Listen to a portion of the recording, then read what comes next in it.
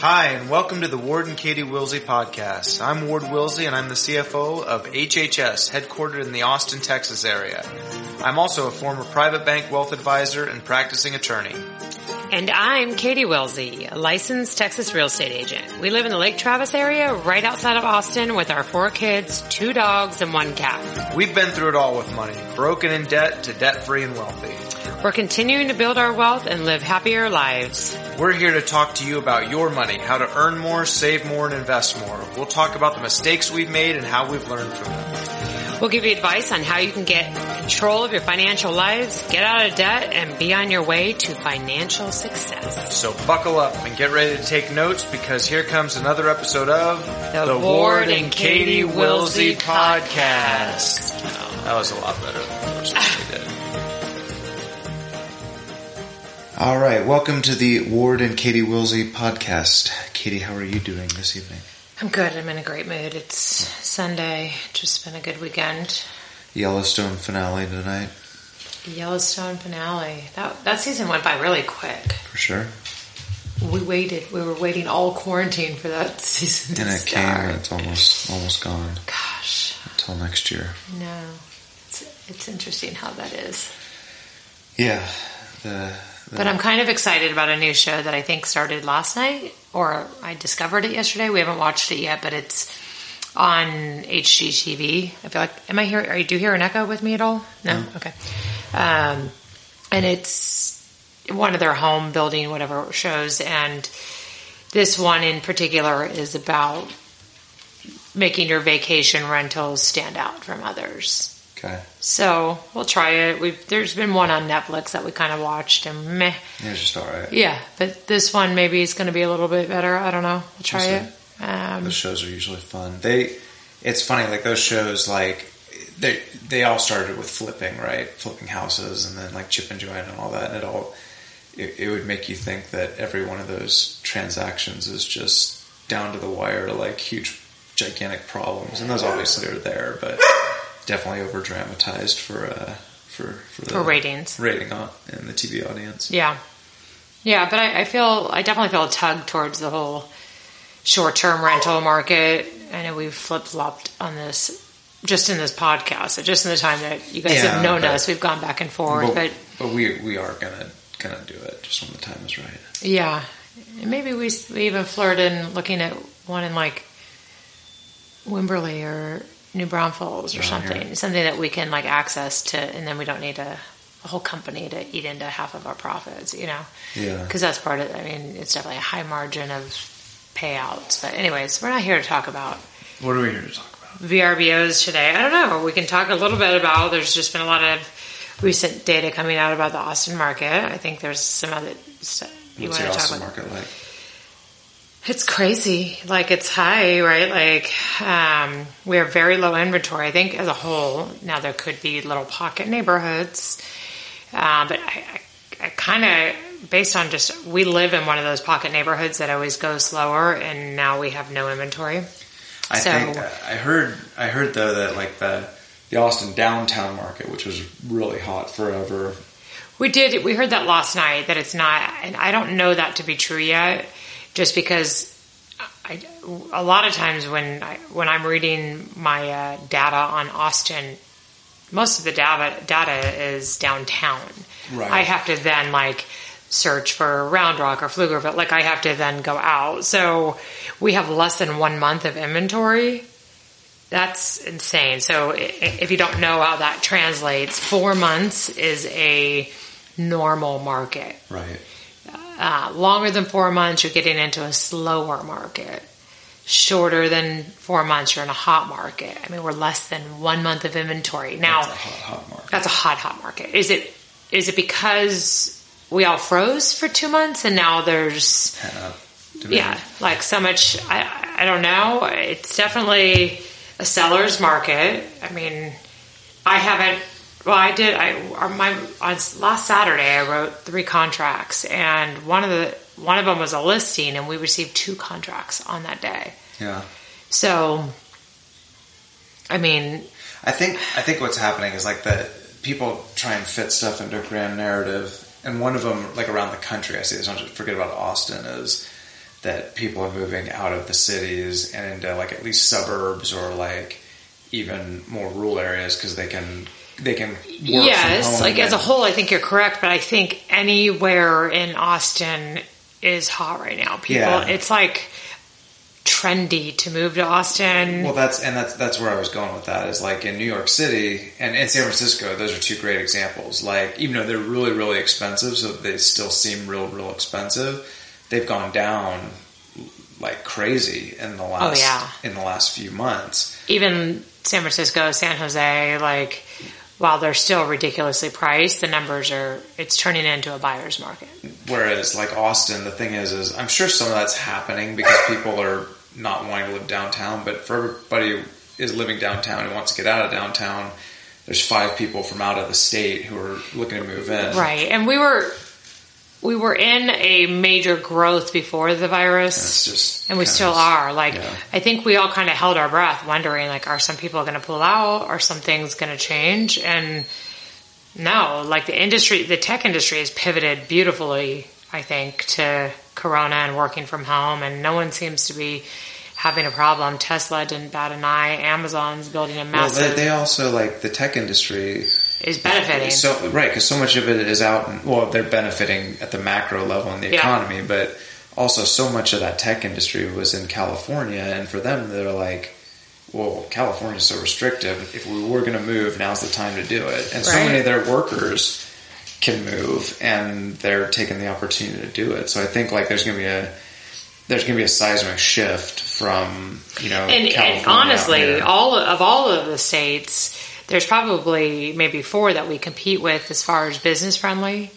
Our state is very right. Business the lockdown seems weird to Texans because it's like it is so un-Texan to like have the government step in and do what they did. But compared to California, compared to New York, compared to Chicago, it's like nothing. So all those people are saying, yeah, like, let me get out of those cities and move. Well, the savings for them to move their entire company here, even though that is a huge expense, that's like one tax bill or that's one unemployment bill. I mean, it's like California is forcing the companies out. And everyone always says, well, is California going to go under? And you see all those, like, there's so much money there. It's not going anywhere. Like, that's what people don't understand is it's not like Detroit is a good example, right? Detroit in the 60s with the car industry was just a booming city, and now it's like a shell of its former self. I don't think that'll ever happen to California. Because the other thing that happens with California is there's people who sell their business in, Wichita, and now they have, millions and millions of dollars. So like, well, I'm going to buy a second home in LA or Rancho Santa Fe. Right. So you have one thing that will never go away is the weather and the landscape. And the landscape. Like, it just won't.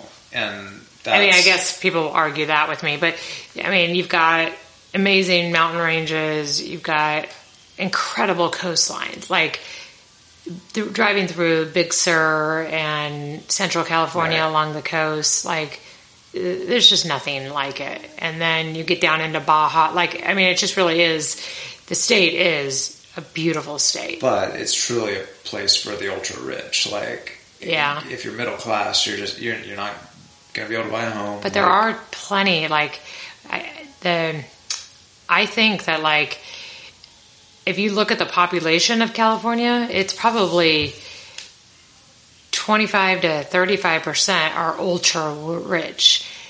There's a ton of lower income areas all throughout California. That's what I mean. It's either ultra rich or like very, very low income. It's tough if you're like stuck in the middle. Yeah. It's tough to grow. Yeah. And we did really well, but we were just constantly against the grain. It's hard to ever have it lighten up. It's hard to get ahead. Yeah. But to Austin's benefit and to Texas benefit, at least in the short run, until it turns into California. Yeah, and I mean, I've kind of said this since we moved here that this feels like, unfortunately and fortunately, because you can invest and take advantage of it, but this area in particular reminds me a lot of the area in particular we moved from, in the growth side of it all. Sure. So Del Mar, Carmel Valley area. Like in the And 90s. it's Del Mar, it's Westlake, Lake Travis area. Like we're neighboring areas, and then Dripping Springs is Poway to me. Like I've kind of just created the same spot here that I had there. And you see the growth, and it reminds me of them 20 years ago. Right. So like, I want to say, maybe we should start investing elsewhere, because are we buying at the height? It's a seller's market, and we're buyers, right? Right. So that's multiple offer situation. That's overpaying for stuff. Luckily, we're just disciplined enough to walk away, but you are seeing that right now. I mean, I just wrote an offer for a client over asking, and we weren't even in a multiple offer situation, but my client is so nervous that they didn't want it to become a multiple offer situation. Right. So,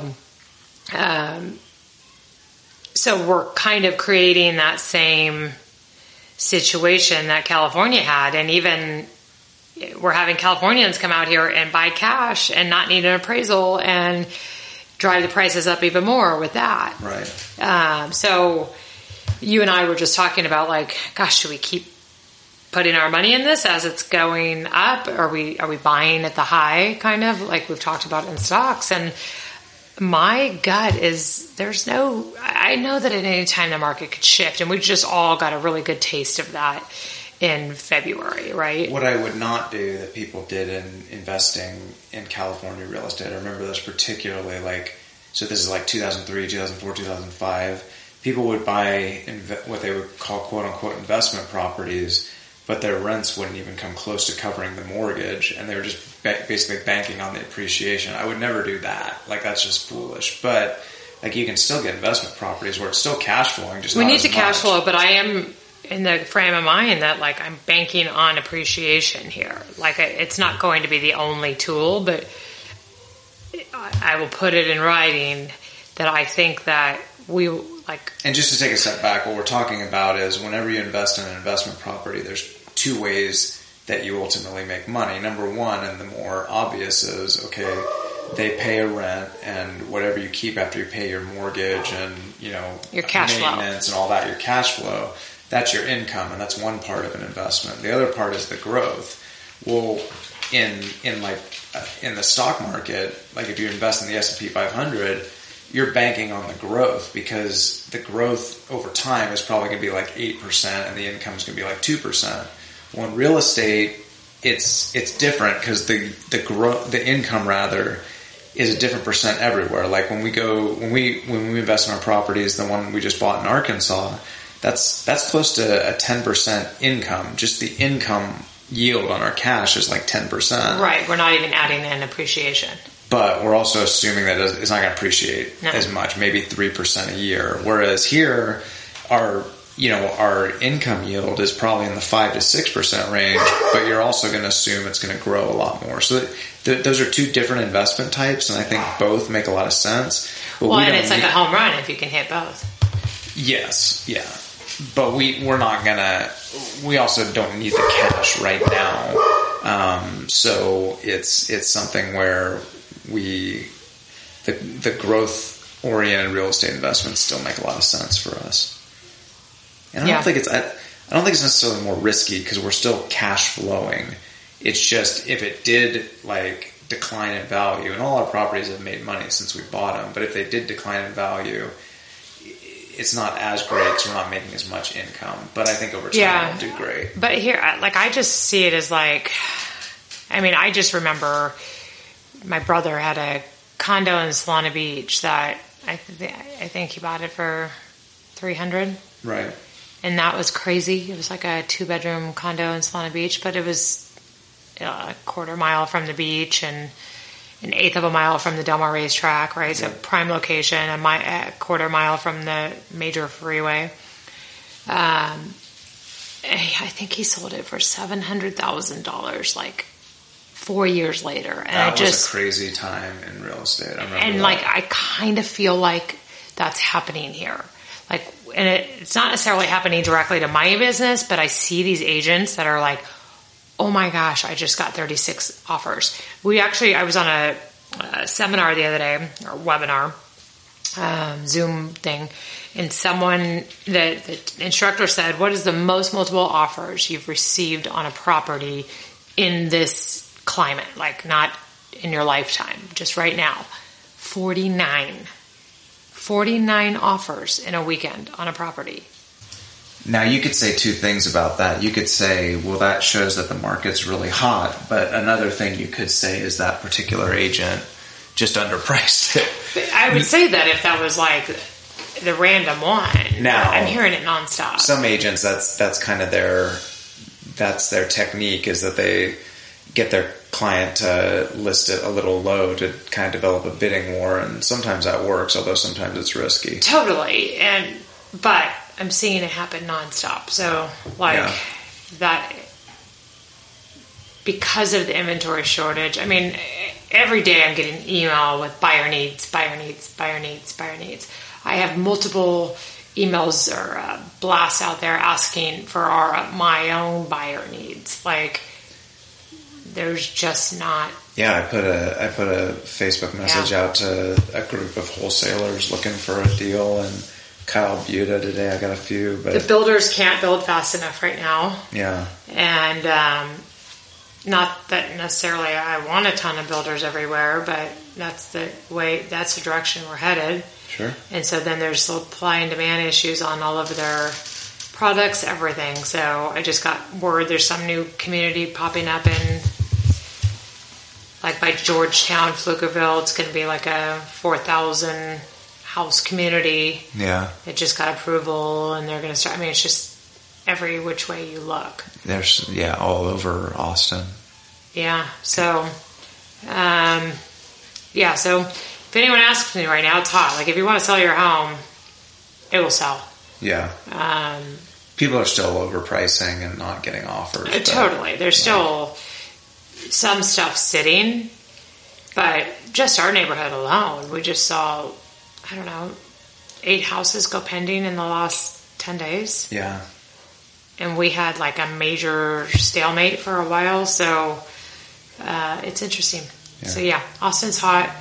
And I would say that in some other market, I may say probably not a good time to buy, but because I think it's going to there's no signs telling us it's not. So I think it's still going up.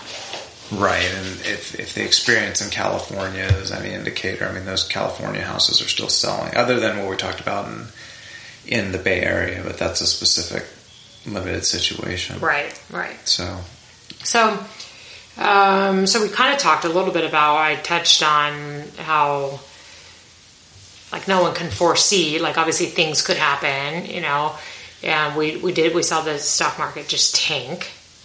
And so we had a whole episode about that. What are your thoughts there? It's all the way back. So in February, it started tanking because of the coronavirus. Yeah. And then mid-March was the low, where it lost about 33% of its value. And now it's all the way back. And even it's a little higher than its high in February.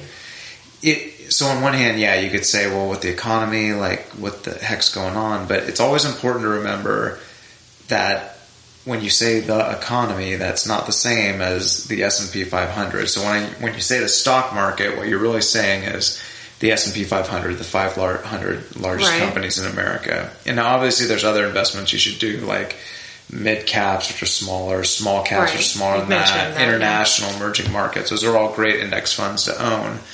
But just focusing on the S&P 500, this is what always happens in a recession. It happened in 2007, 2008 too, 2008, 2009. The market tanks and everyone goes out of it. Everyone is worried that it's going to go down further and they're going to lose all their money. People sell and they go into cash, and then the market starts recovering. What's different about this compared to 2008, 2009 is how fast it happened. Recovered, yeah. So 2008, and these numbers are going to be wrong, so don't quote me. I think it was like October 2008 it started going down. It didn't reach its low until like March of 2009, and then it took a couple years to get back. So that's something where it was a real prolonged, downturn. This one, just in a matter of months, it's already up, and you could sit there and say, well, that's just overblown, and it's going to tank again. But like, look at what happened. Like, could it tank again? I know we've talked about this with elections, always. But realistically, who knows? Like, but but here's the thing, and I'll get into that in a minute, or I'll get into it now. Whenever people say it could tank at any time, people were saying that in 2009, which they had a reason to because the market was that low. They were saying it in 2010, 2011. So even after it came back, 2012, 13, 14, 15, 16, it was always the market's going to tank, and it kept going up. People, no matter what, are always going to say that the market's overvalued and it's going to tank. And sometimes it does. Sometimes it's overvalued. Sometimes it's undervalued. Sometimes it's perfect. But the reality is, as long as you have a long-term investment strategy and you put your money in there and leave it and don't sell, you're going to make money over time in the stock market. It's crazy. Like, as you say that, it's the same for real estate, kind of, right? Like, everyone keeps saying, like, oh, at some point the bubble's going to pop. But so... And it will at some point. But here's what will happen when it pops is it'll pop and everyone will go, see, we were right. The real estate market popped, it tanked, blah, blah, blah, blah.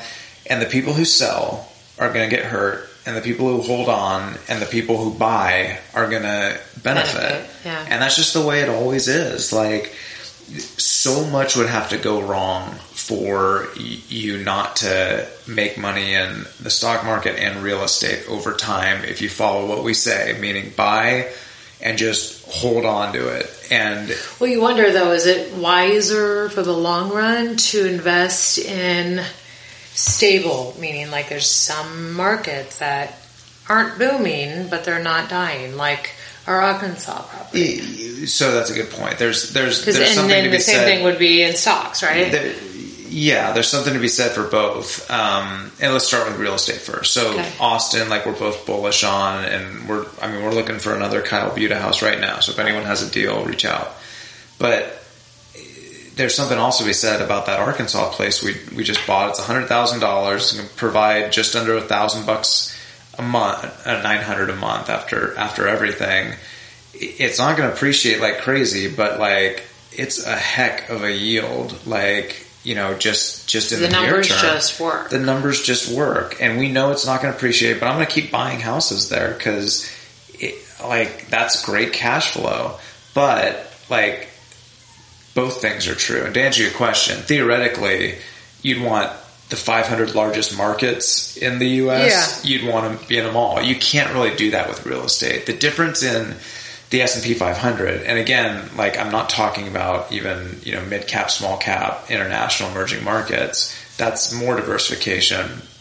The thing about the stock market is you're getting those stable companies when you invest in the S&P 500. Now, right now, all that growth is coming from your Amazons, your Googles, your Apples, your tech companies, because that's who's benefited the most, especially in this pandemic. I mean, look how beneficial this has been to Amazon. But then you got your stable companies like your Walmarts, you got your G's. Those are great things. And then you got things that are in the tank right now that'll come back over time, like oil. Like, your or things like Clorox that are booming out of nowhere. But for a very specific reason, right? I don't even know who owns Clorox. It's probably Procter & Gamble, although I'm probably wrong. But so things go up and down at different times for different reasons in the stock market. But because you got the 500 largest companies in the S&P 500, you're going to get the benefit of all of them, and you're going to get the burden of some of them at any time. But it all evens out over time. Real estate, it is a little different. Like for instance, if you're asking, hey, should I be investing in California investment properties? I say you're crazy. I mean, you're not even going to make, your rents aren't going to cover your mortgage. Like, if you put 25% down, the laws they have concerning tenants' rights, especially in the pandemic, are just scary. So that would be the only thing. I would love to find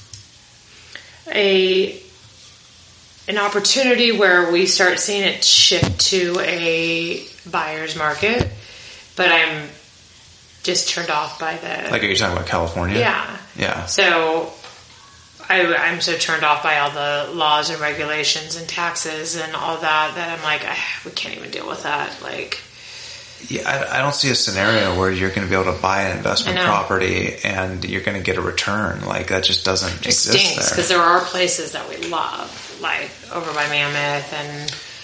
Yeah, but like an investment's an investment. Like, I'm not going to sit there and say I love a place, so I'm going to invest in. I mean, like an Airbnb is a different story. Like, maybe that would make sense, but I don't know, straight investment property, I don't think it would. Yeah. So that's the big difference, is like diversification is important in any type of investing that you do. It's just a lot easier in stocks than it is in real estate. Yeah. It just is. So, yeah, I think I think we'll get diverse in real estate over time? Yeah, but I mean, we only have now, four investment properties, and 3 in Austin and 1 now in Little Rock. It's going to take years before we have like significant diversification in real estate, and that's just the way it is. And you're compensated for that. Real estate's a higher return over time, especially when you throw in the tax advantages. Right. But that is a theoretical risk. It doesn't bother me at all. Like, because one of the advantages of real estate is even when it goes down in value, like, we're not selling. Like, so as long as our rents keep coming in, we're still going to be in a good position. Let it sit. But yeah, I would like to be diversified a lot more over time. We'll work on that. We'll work on that. Okay, well, what else? Are we wrapping it up for the night, or we got... Let's talk about mortgage interest rates right now. What's interesting is mortgage rates are ultra low right now, and that's part of what's driving the real estate boom. Just like frankly, after September 11th, like when the Fed cut rates and mortgages started going gangbusters, meaning mortgage rates started going down, so people started buying. That's what drives a lot of these real estate prices. So it stayed down. What's interesting though is I read in the Wall Street Journal this week that it's all new home purchases. Like, they're not even doing refis, because the banks have to sit there and go, with what we can do, allocating our resources and all that. They don't want to take their old loans and turn them into lower interest rates. They want to do the new stuff. Well, and appraisers are backed up, and the whole industry is being very strained, I would say. They're also setting like minimum loans you have to do. Like our normal bank, Broadway, it's $100,000 minimum mortgage. So that Memphis property we did that ended up having squatters in it. Which, by the way, did you ever set up our insurance on that one? What, the Memphis property? No, Arkansas. Uh-huh. Yeah, it was done through escrow. Did you pick someone? Like, did you use my girl? No, the turnkey company had an insurance broker. Okay. Interesting. They took care of everything. Which is nice, but I have a girl that does all of our insurance for all of our properties. Okay. So it's nice to be able to go to her and say, what's my insurance on any one of these properties? Right. Look at that. Anyhow, I don't know what just made me think of that. Sorry. Next time. But I think that's what's partly going to drive not only Austin, but kind of all over for a while, is the interest rates. Now, what happens is that also starts driving price bubbles. So there's going to be locations. Yeah, but we have it. I'll be honest with you. I know it doesn't quite outweigh it. Yes, interest rates are super low, but we have a lot of cash buyers right now. Yes. Which is odd. People are using cash when they could get ultra low interest rates. A lot of different things going on there. I mean, some people just have cash. A lot of people are using lines of credit. Well, and there's a fear. I think we just dealt with a big fear factor that everyone just got scared, right, with COVID? Right. And so it's like, okay, if we can take our mortgage off the table and buy our house with cash, we can move to Texas and buy our house for cash and put money in the bank. What I think part of that maybe is people who sold like their stock portfolios and their just their house in California. Yeah, we know that. Yeah. So it's not like the Austin market is not just because of the low interest rates. No, there is a lot of cash. But yeah, interest is low. So it's creating.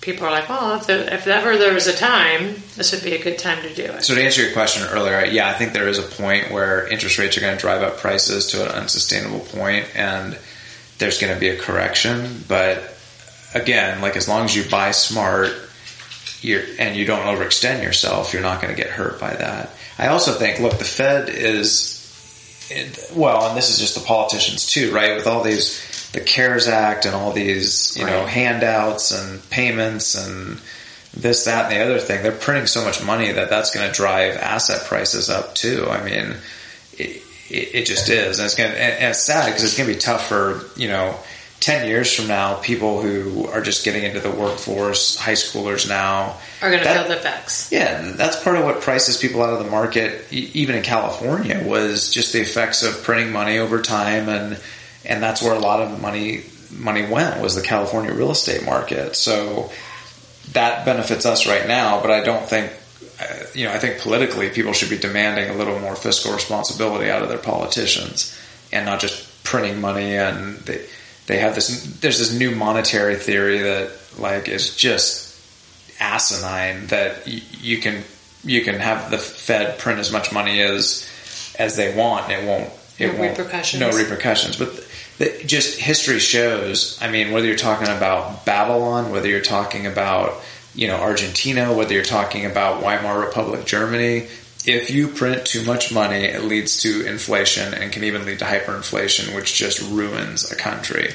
So it's a dangerous game that's being played right now, but it is having its effect in stock prices and especially in real estate prices.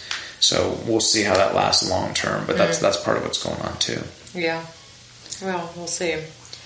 So you want to tell them what we're doing this weekend? We won't be doing the podcast Sunday night. Why? Because we are going to Colorado, going hiking, going fly fishing. I'm going for work, so I'm leaving Wednesday, which I'm real excited about. But after a couple of cool things we're doing work-wise, Katie and I are going to hook up on, you're flying in Thursday, and then we're going to drive to Breckenridge. Yep, and I was trying to pull up the hike. Colorado has 58 14,000 footers. Right. So we have hiked Mount Whitney, which is the highest in the continental U.S. 15,000 to something and change. So we are hiking, I believe I read that this is the third easiest. So out of 58, which is good, we're doing the 52nd hardest. Quandary Peak Trail. It is